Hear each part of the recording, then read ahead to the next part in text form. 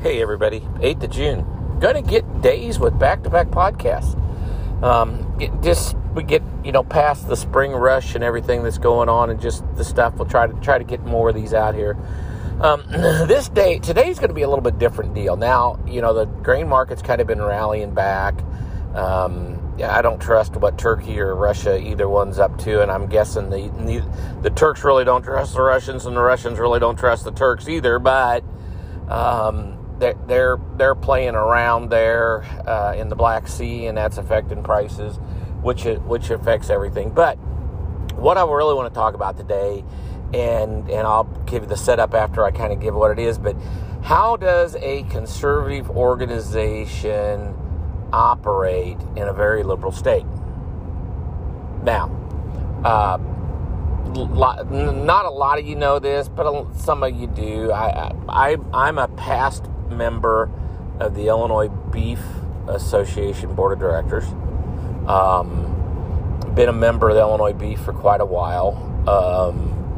Done 2 terms as the state FSA director, and the second time I went back, you got off the beef board because you just do that. You don't try to be a state director and represent an organization. And you run into the reason you didn't, do anything to help me with my appeal is because I wasn't a member of the organization. No.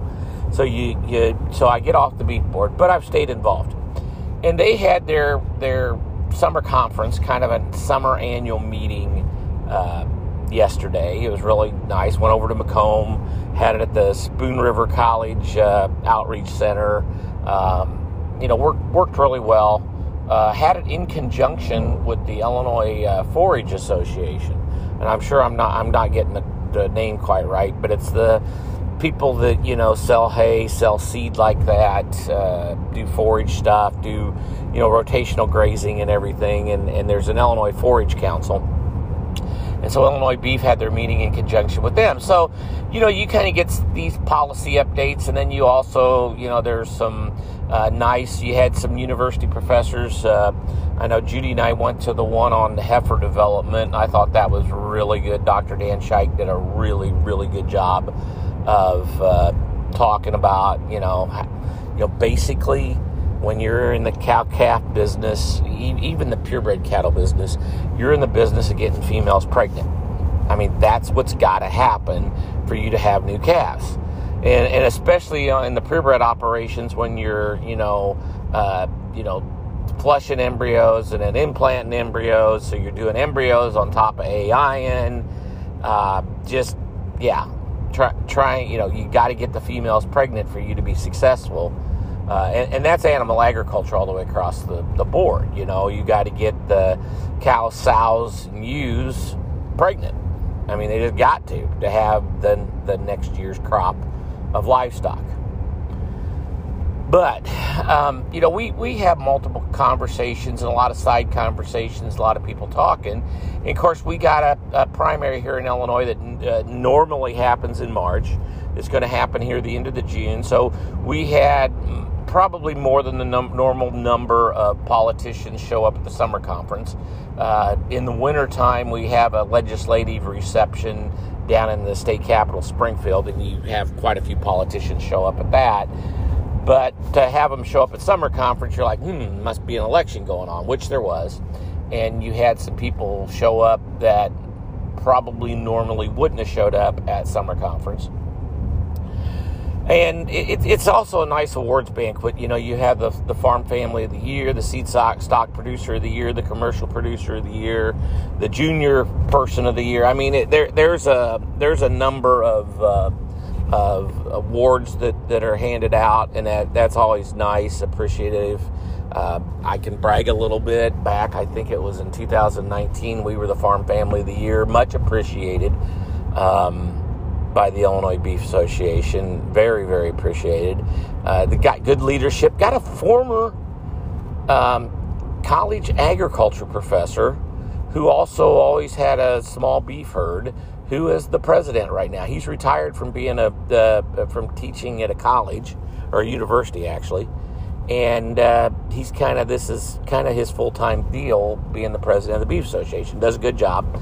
Doc does a good job. But you know, being, let's just lump Illinois in with California and probably New York, a few of the other northeastern states.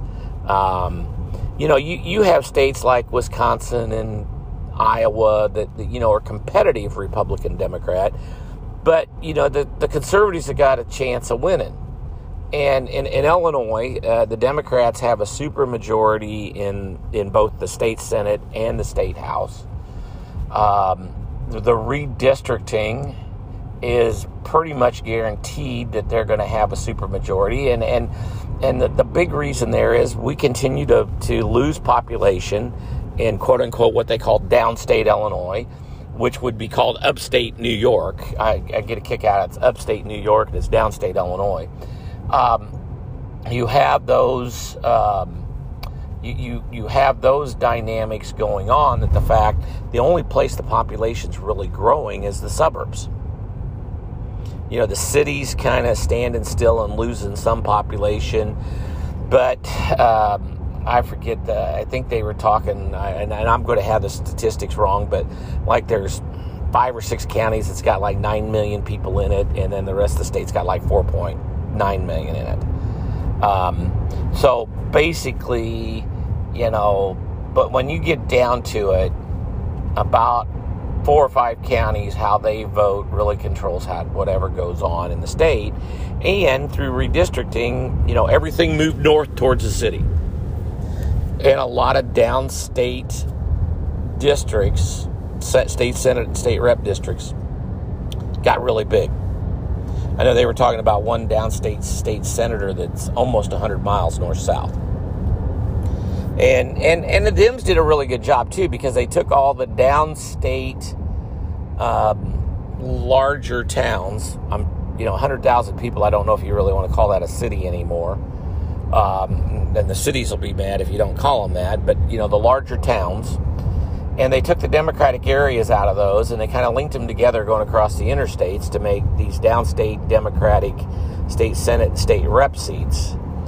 And so then you were left with just wide swaths of just really rural people, with maybe the biggest town in the state Senate or state rep district being, 8,000 people. And it takes a lot of geography to make those districts up. So, how does a conservative organization, and I'll call the Beef Association conservative because its membership is conservative. And in its membership,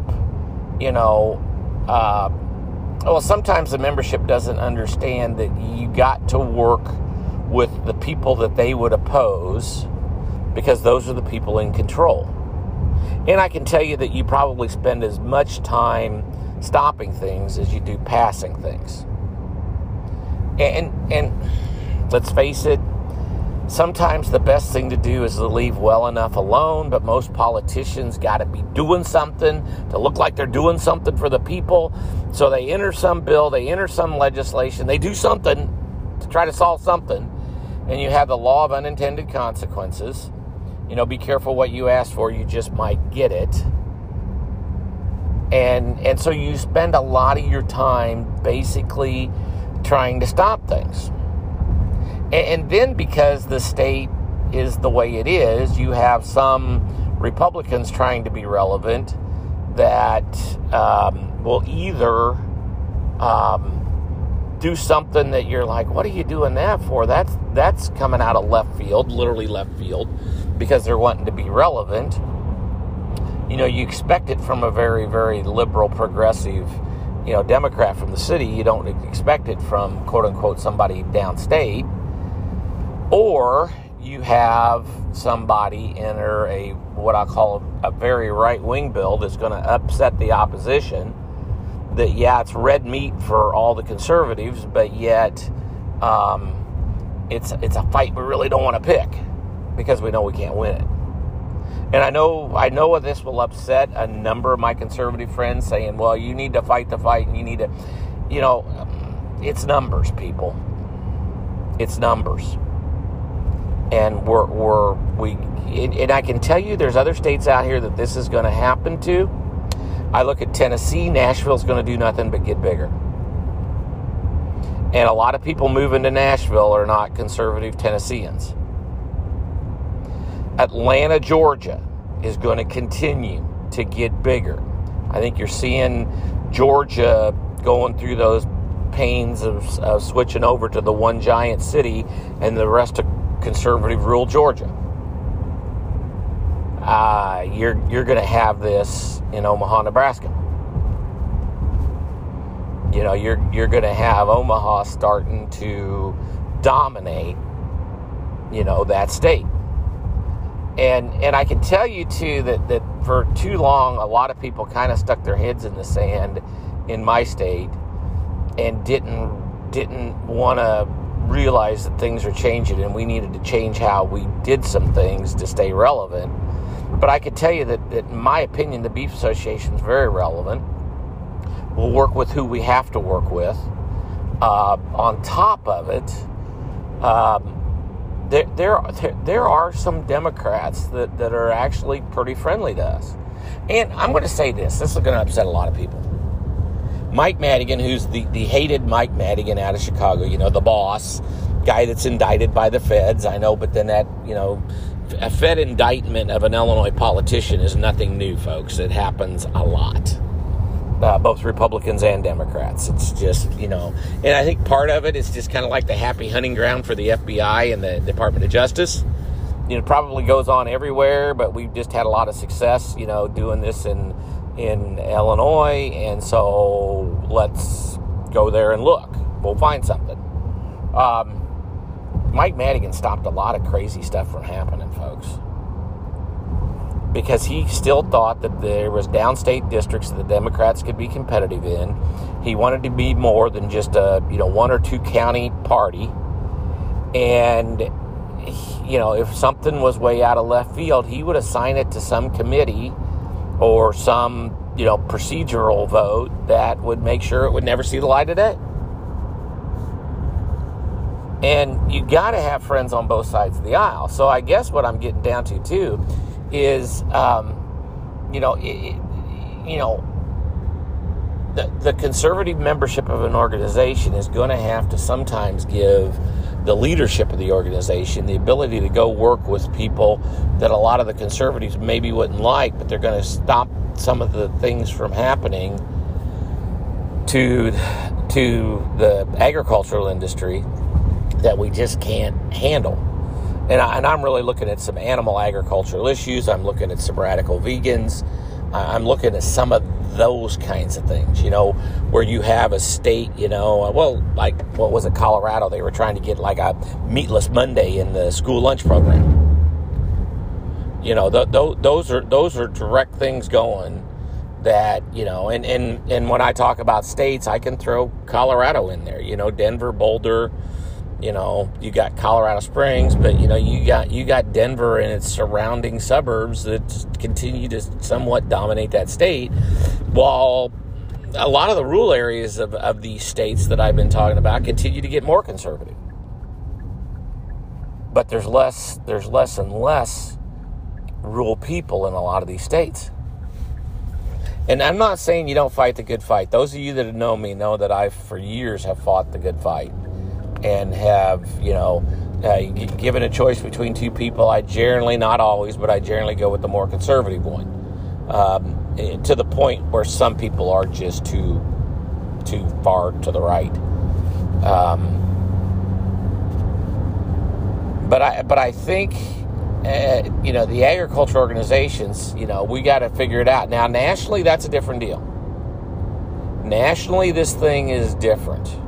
And I think the ag organizations nationally have got to be worried about being seen as too establishment in a way, because both the left and the right are going farther left and farther right, and the establishment's shrinking in the middle.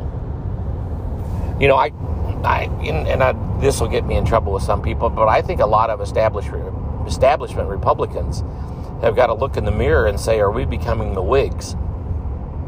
And for those of you that don't know the history, the Whigs were the forerunner of the Republican Party. The Whigs were very, very prevalent before Abraham Lincoln's ascension. Abraham Lincoln was actually a Whig at one time. but the Whigs weren't far enough on certain issues one way, and the quote-unquote new Republican Party was born out of that. And I think the fight you're seeing on between the conservative and the establishment Republicans is really for the heart and soul of where the Republican Party is going to go. And, you can say, well, they're Trumpians or they're whatever. You go back, Newt Gingrich, the contract with America. He got a lot of people fired up that normally weren't, but that kind of faded away. And Bill Clinton was very, very good at campaigning. Bill Clinton, it's the economy stupid, was able to, pull things back together and triangulate to the middle. Then, you had the Tea Party movement. And a lot of the same people that's kind of in this Trump deal are the same Tea Party people. And so when you look at it, this thing has been shifting. So I think, and that's what I think is maybe hard for some of these organizations, because, a lot of our ag organizations are establishment-oriented because you get used to working with certain people that are always there, that are always around, that, may represent a state but live in Alexandria, Virginia. And a lot of your lobbyists and people that work in these national organizations that have a office out in Washington, D.C., they may be friends and neighbors with these same people. But there are states, and I think I've named a few of them, and I probably missed a few, that, you're going to have a conservative organization in a liberal state. I can tell you, I got a good friend from California and said part of the problem that California agriculture did was California agriculture tried to get along with them for too long, and then there was a point where they started to fight them because they had nothing left to lose. And so you could maybe come back and say, well, that's what you're saying you want them to do here. Well, no, I'm looking for friends on the other side of the aisle that will actually stop some of the crazy stuff that happened in California from happening. But we got to give them a little room to breathe. But I also know, too, that there's certain things we're going to have to fight on. And I think, too, there's some Republican politicians that are going to have to realize that, especially in primaries, there's going to be certain issues that, well, as one beef leader told me one time, it's Armageddon. And he was talking about, the animal welfare rights people. Because if they get their way, they shut down what this guy's livelihood is because he feeds a lot of cattle. There's really no compromise there. And, he says, I expect that out of, the Gold Coast along Lakeshore Drive. I don't expect that out of somebody from, conservative downstate Illinois. And I also think, too, and I think we've tried to do a lot of this, is the education of people that don't really understand what we do in agriculture. All that corn, sweet corn. No, it's not. Humans don't eat any of that. I'll give you an ear of corn in the fall of the year, and you can try to eat that. But it makes doggone good animal feed. We export it all over the world. And then we also, turn it into biofuels along with feed and everything, the carbon dioxide we get off of it, the corn oil we get off of it, soybean processing, and there's a lot of jobs there. The fact that agriculture is still the number one industry in this state when it comes to economic activity and people, going along. And I think that's what we have to tell our friends across the aisle, even though we're a conservative group and even though you have liberal viewpoints, everybody's got to eat. Well, hey, went here long enough. Conservative organization in a liberal state makes interesting bedfellows at times. That's maybe how I'll leave it at that.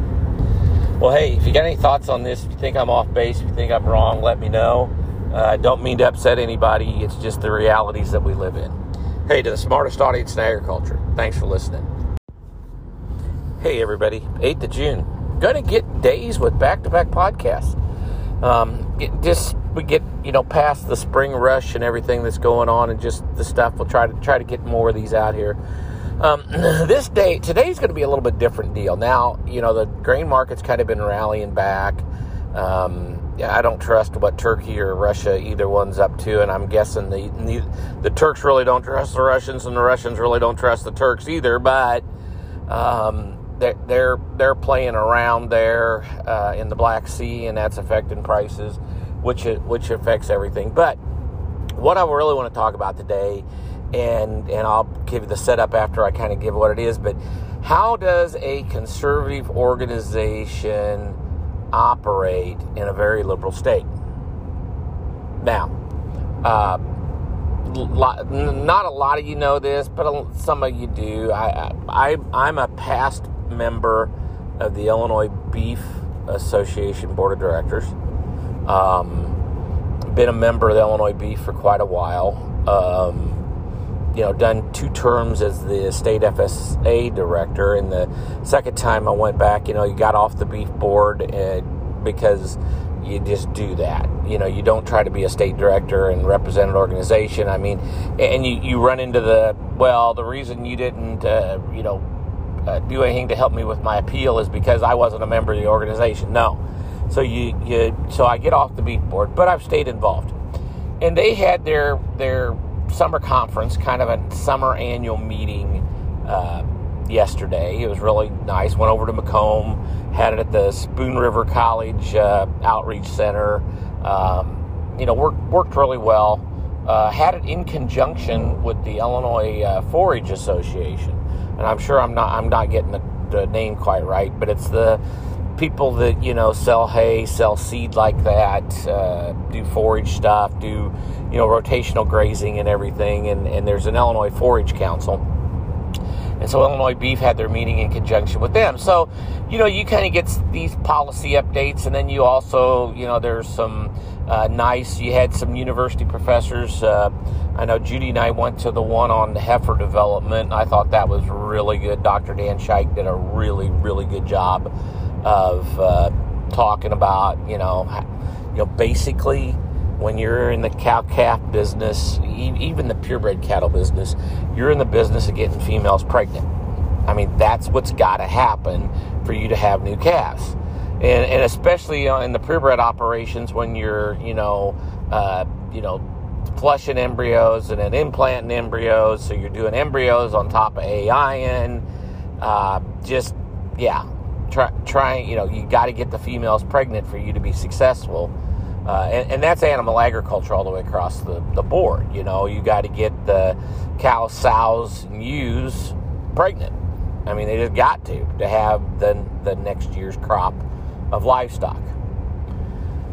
But, we have multiple conversations and a lot of side conversations, a lot of people talking. And, of course, we got a primary here in Illinois that normally happens in March. It's going to happen here at the end of the June. So we had probably more than the normal number of politicians show up at the summer conference. In the wintertime, we have a legislative reception down in the state capital, Springfield, and you have quite a few politicians show up at that. But to have them show up at summer conference, you're like, must be an election going on, which there was. And you had some people show up that probably normally wouldn't have showed up at summer conference. And it's also a nice awards banquet. You have the Farm Family of the Year, the Seed Stock Producer of the Year, the Commercial Producer of the Year, the Junior Person of the Year. I mean, there's a number of awards that are handed out, and that's always nice, appreciative. I can brag a little bit. Back, I think it was in 2019, we were the Farm Family of the Year, much appreciated by the Illinois Beef Association. Very, very appreciated. They got good leadership. Got a former college agriculture professor who also always had a small beef herd, who is the president right now. He's retired from being from teaching at a college or a university, actually, and this is kind of his full-time deal, being the president of the Beef Association. Does a good job. Doc does a good job, but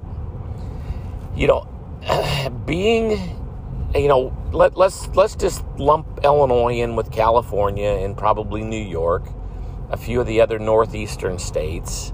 You have states like Wisconsin and Iowa that are competitive Republican Democrat, but the conservatives have got a chance of winning. And in Illinois, the Democrats have a super majority in both the state Senate and the state House. The redistricting is pretty much guaranteed that they're going to have a super majority, and the big reason there is we continue to lose population in quote unquote what they call downstate Illinois, which would be called upstate New York. I get a kick out of it. It's upstate New York and it's downstate Illinois. You have those you have those dynamics going on, that the only place the population's really growing is the suburbs. The cities kind of standing still and losing some population, but I forget, I think they were talking, and I'm going to have the statistics wrong, but like there's 5 or 6 counties that's got like 9 million people in it, and then the rest of the state's got like 4.9 million in it. So basically, but when you get down to it, about 4 or 5 counties, how they vote really controls whatever goes on in the state.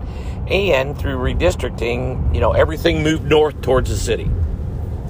And a lot of downstate districts, state senate and state rep districts, got really big. I know they were talking about one downstate state senator that's almost 100 miles north-south. And the Dems did a really good job, too, because they took all the downstate larger towns. 100,000 people, I don't know if you really want to call that a city anymore. Then the cities will be mad if you don't call them that. But, the larger towns. And they took the Democratic areas out of those, and they kind of linked them together going across the interstates to make these downstate Democratic state Senate and state rep seats. And so then you were left with just wide swaths of just really rural people, with maybe the biggest town in the state Senate or state rep district being, 8,000 people. And it takes a lot of geography to make those districts up. So, how does a conservative organization, and I'll call the Beef Association conservative because its membership is conservative. And in its membership, sometimes the membership doesn't understand that you got to work with the people that they would oppose, because those are the people in control. And I can tell you that you probably spend as much time stopping things as you do passing things. And let's face it, sometimes the best thing to do is to leave well enough alone, but most politicians got to be doing something to look like they're doing something for the people. So they enter some bill, they enter some legislation, they do something to try to solve something, and you have the law of unintended consequences. Be careful what you ask for, you just might get it. And so you spend a lot of your time basically trying to stop things. And then because the state is the way it is, you have some Republicans trying to be relevant that will either do something that you're like, what are you doing that for? That's coming out of left field, literally left field, because they're wanting to be relevant. You expect it from a very, very liberal, progressive, Democrat from the city. You don't expect it from, quote-unquote, somebody downstate. Or you have somebody enter what I call a very right-wing bill that's going to upset the opposition. That, it's red meat for all the conservatives, but yet it's a fight we really don't want to pick because we know we can't win it. And I know this will upset a number of my conservative friends, saying, well, you need to fight the fight, and you need to, it's numbers, people. It's numbers. And and I can tell you there's other states out here that this is going to happen to. I look at Tennessee. Nashville's going to do nothing but get bigger. And a lot of people moving to Nashville are not conservative Tennesseans. Atlanta, Georgia is going to continue to get bigger. I think you're seeing Georgia going through those pains of switching over to the one giant city and the rest of conservative rural Georgia. You're going to have this in Omaha, Nebraska.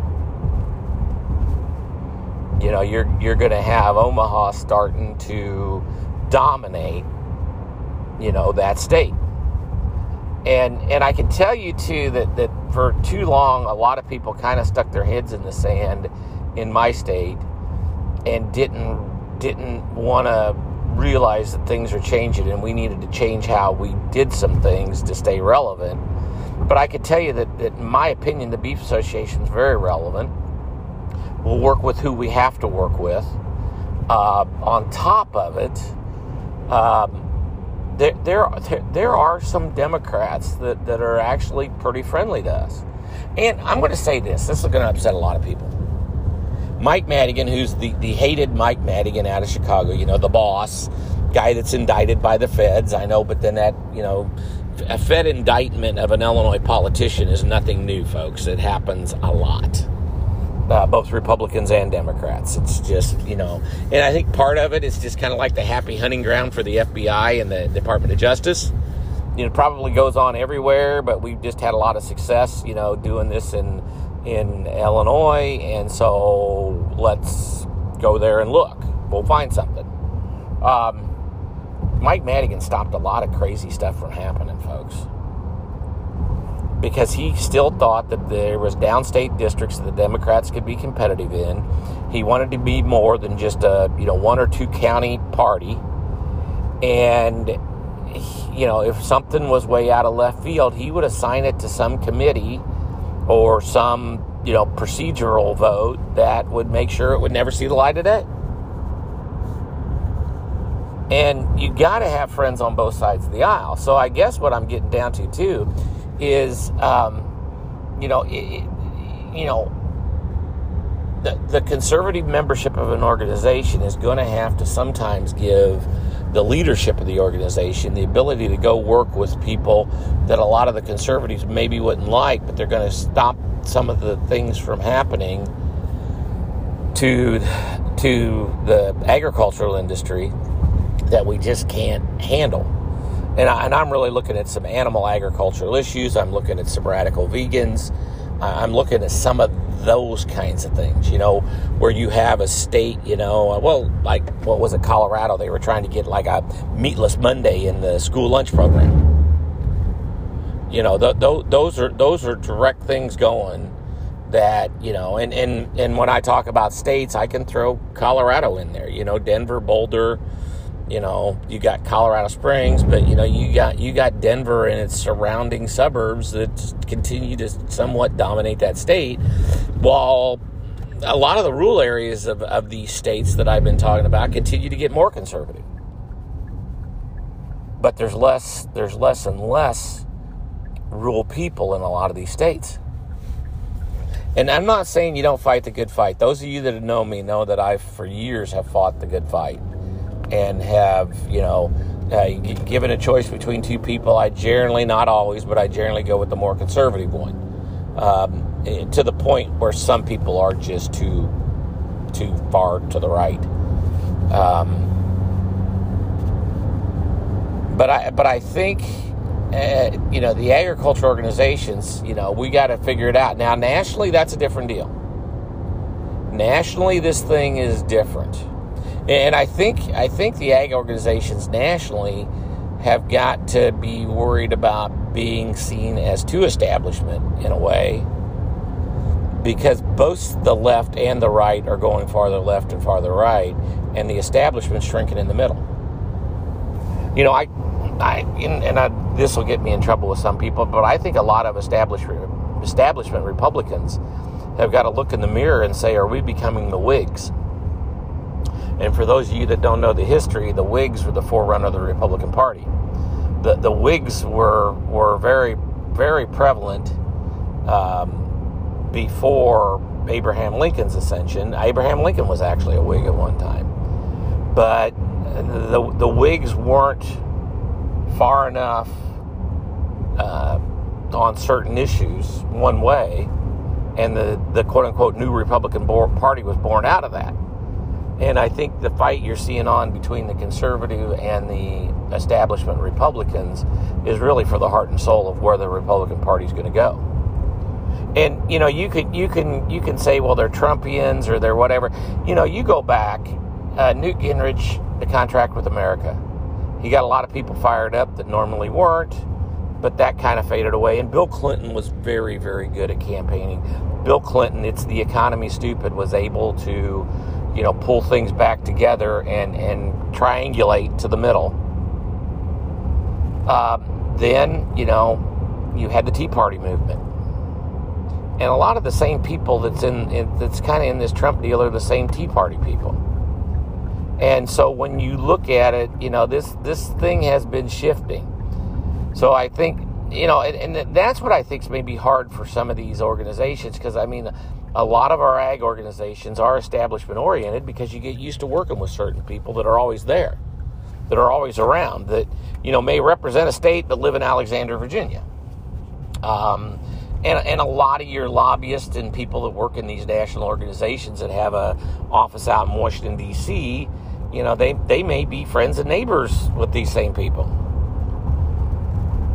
But there are states, and I think I've named a few of them, and I probably missed a few, that, you know, you're going to have a conservative organization in a liberal state.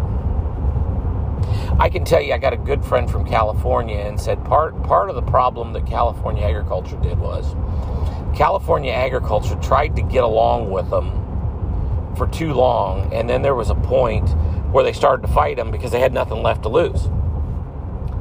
And so you could maybe come back and say, well, that's what you're saying you want them to do here. Well, no, I'm looking for friends on the other side of the aisle that will actually stop some of the crazy stuff that happened in California from happening. But we got to give them a little room to breathe. But I also know, too, that there's certain things we're going to have to fight on. And I think, too, there's some Republican politicians that are going to have to realize that, especially in primaries, there's going to be certain issues that, well, as one beef leader told me one time, you know, it's Armageddon. And he was talking about, you know, the animal welfare rights people. You know, because if they get their way, they shut down what this guy's livelihood is, because he feeds a lot of cattle. You know, there's really no compromise there. And, you know, he says, I expect that out of, you know, the Gold Coast along Lakeshore Drive. I don't expect that out of somebody from, you know, conservative downstate Illinois. And I also think, too, and I think we've tried to do a lot of this, is the education of people that don't really understand what we do in agriculture. You know, all that corn, sweet corn. No, it's not. Humans don't eat any of that. I'll give you an ear of corn in the fall of the year, and you can try to eat that. But it makes doggone good animal feed. We export it all over the world. And then we also, you know, turn it into biofuels along with feed and everything. You know, the carbon dioxide we get off of it, the corn oil we get off of it, you know, soybean processing, you know, and there's a lot of jobs there. You know, the fact that agriculture is still the number one industry in this state when it comes to economic activity and people, you know, going along. And I think that's what we have to tell our friends across the aisle, even though we're a conservative group and even though you have liberal viewpoints, everybody's got to eat. Well, hey, went here long enough. Conservative organization in a liberal state makes interesting bedfellows at times. That's maybe how I'll leave it at that. Well, hey, if you got any thoughts on this, if you think I'm off base, if you think I'm wrong, let me know. I don't mean to upset anybody. It's just the realities that we live in. Hey, to the smartest audience in agriculture, thanks for listening.